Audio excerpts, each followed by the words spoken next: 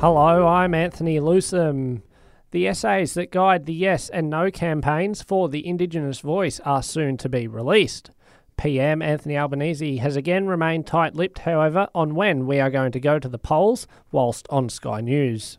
The date will be between October and December. I don't plan to announce the date at Gama because that's just in a couple of weeks, and there needs to be at least 33 days' notice.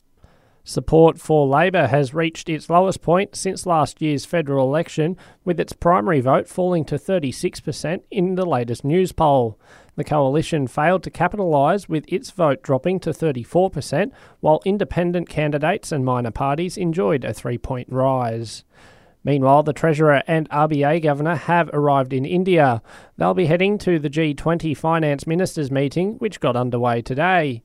Economist Adam Triggs says debt distress will be a big talking point. With interest rates rising, a lot of countries are struggling. So we've seen Pakistan get bailed out. We've seen problems in Sri Lanka.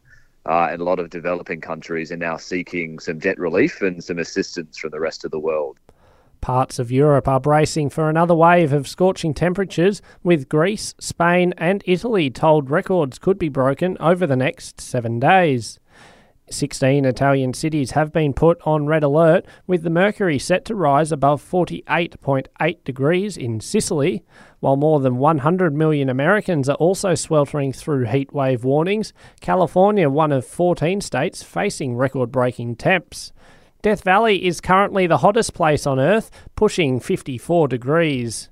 And the latest Mission Impossible flick has set a franchise record at the box office, grossing almost $370 million across its first 6 days of release worldwide. That's the latest from the Canberra Newsroom for you Monday. Check back in tomorrow morning for the latest update.